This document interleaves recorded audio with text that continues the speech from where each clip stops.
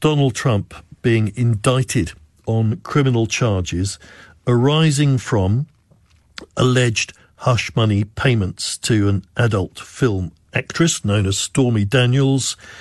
Some are saying this is a witch hunt.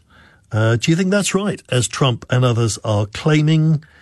Or does he come across to somebody, to you, as someone who is repeatedly breaking the rules, acts like he's above the law and should therefore be prosecuted?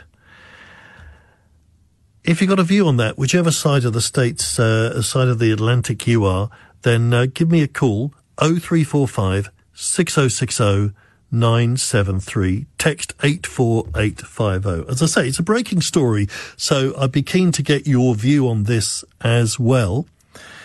And you can text 84850. You can send a message via Alexa, send a comment to LBC.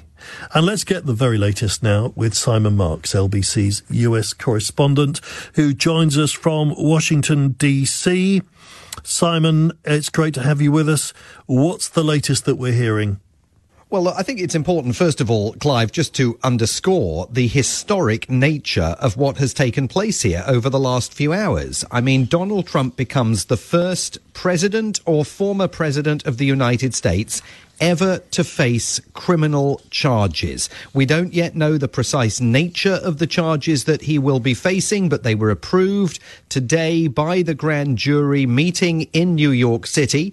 The timing of this is a surprise. We had been led to believe only 24 hours earlier that the grand jury would be taking a break throughout the month of April. And so we all thought, and reportedly the Trump team all thought, that any kind of criminal indictment in this regard was weeks away, and then suddenly today, just before that month-long break was about to occur, the district attorney in New York put the thing to a vote of the grand jury, and they voted to go ahead and press criminal charges against Donald Trump. The charges relate to the hush money payments that were made to the adult movie actress Stormy Daniels in the dying days of the 2016 presidential campaign. Prosecutors allege that Donald Trump made those payments to Ms. Daniels in a bid to silence her about the affair that she had had with him, because he didn't want voters to find out about it before Election Day. In that regard, the payments made to Ms. Daniels were successful. But the precise nature of exactly what charges he's facing have not yet been revealed. Is that actually illegal to silence somebody? Well, pay them off? There's two elements to this. First of all, there's the hush money payments. That is questionable legally, but the more grave nature of this is that the prosecutors, we think, are going to allege that Donald Trump's campaign lied to the Federal Election Commission about that payment, about what that payment was for, and indeed about how it had been made. Because remember, Donald Trump's former lawyer, Michael Cohen, who has already served a jail sentence for making the payment to Stormy Daniels, he's now the star witness against Donald Trump in this particular case. Now, you know, there are many legal analysts that say that these charges, and again, we've not seen the specifics of them, but this case is by no means watertight and is the weakest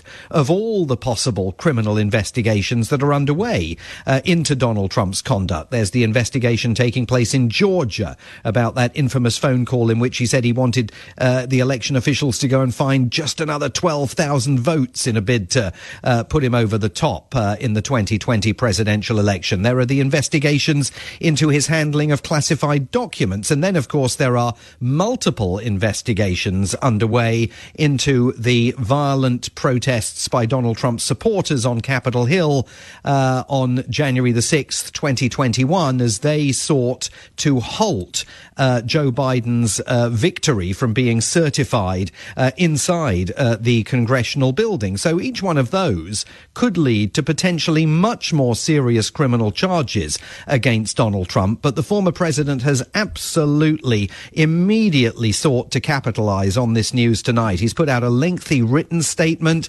calling this political persecution and election interference at the highest level in history. He's put out a shorter, much more terse statement on his own Truth social media platform, saying these thugs and radical left monsters have just, he says indicated, but he means indicted, the 45th President of the United States of America and the leading candidate by far for the 2024 nomination for the presidency. This is an attack on our country, the likes of which has never been seen before. He says it is a continuing attack on our once free and fair elections. And I think it's important to underscore that Republicans writ large are rallying around that argument that because Donald Trump is already a declared candidate in the race for the Republican Party's presidential nomination in the next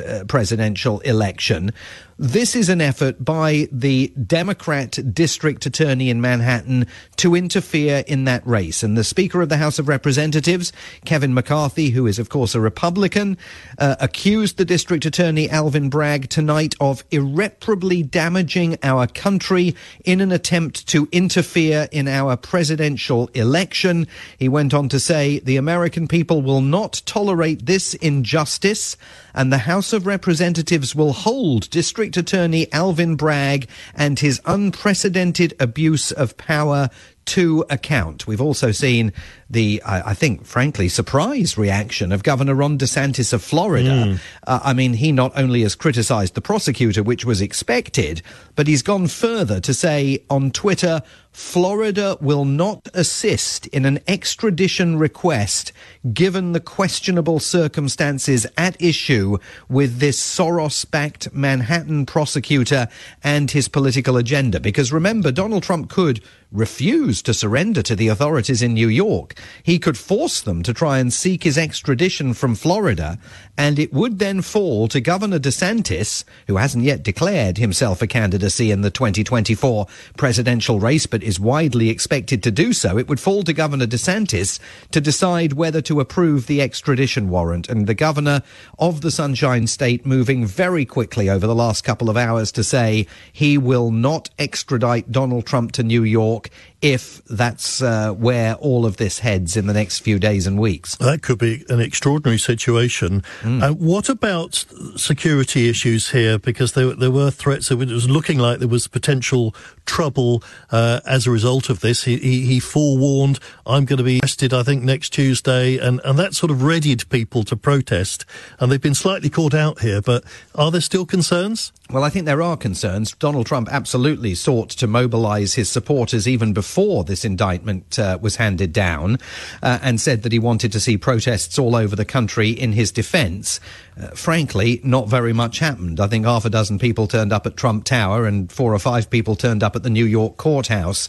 But that was before this seismic news was released tonight. And as a result of the seismic nature of this news, the New York Times is reporting that the New York Police Department has put out an internal memo telling all uniformed members of the force to be prepared for deployment, and saying that all members of the force must remain prepared for mobilization at any time. In light of the Trump indictment, there's already a ring of steel barriers that have been put in place around the New York courthouse where Donald Trump will appear if he does indeed at some point surrender to the authorities. So certainly in New York, and I suspect in some other jurisdictions across the country, they're worried about the possibility of large-scale protests, especially given the violence that occurred in Washington, D.C. on January the 6th 2 years ago.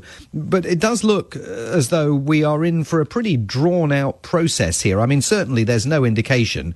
I suspect there's no chance of Donald Trump showing up in New York City tomorrow to hand hand himself over for his fingerprinting and his mugshot to be taken. There will be negotiations underway between the district attorney and Donald Trump's lawyers over his surrender.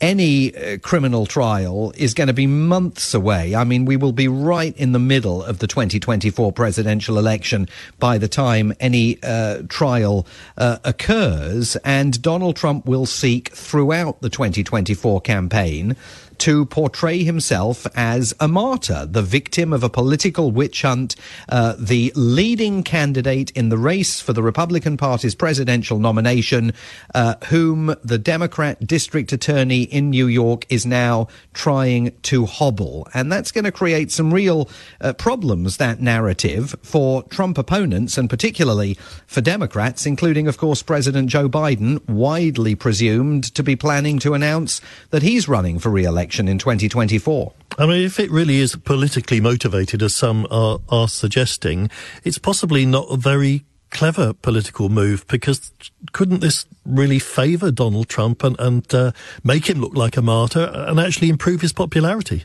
Yeah, I think there is every possibility that that is what is going to occur. The difficulty, of course, that the prosecutor in New York has is that if there is evidence that Donald Trump made these payments to Stormy Daniels and then lied about the nature of them, well, there are laws against that. And if everybody is going to be held equal under the law, then the prosecutor's got a right to bring these criminal charges against Donald Trump, regardless of any political implications of doing that.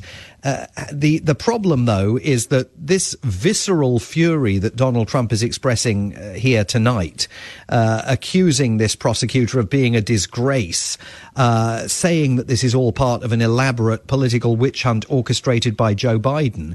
I mean, this is merely a preview of what will happen if Donald Trump finds himself indicted on more serious charges, if the grand jury in Georgia, as we expect, is going to try and indict him on charges of election interference in 2020, if the Department of Justice decides to indict him over his mishandling of classified documents, the carting of those boxloads of documents to Mar-a-Lago that should have been placed in the National Archives after the Trump presidency came to an end. And of course, if he's charged with criminal counts relating to the uprising on January the 6th on Capitol Hill, Trump will only build the rhetoric hotter and hotter and higher with every raft of charges that are brought against him.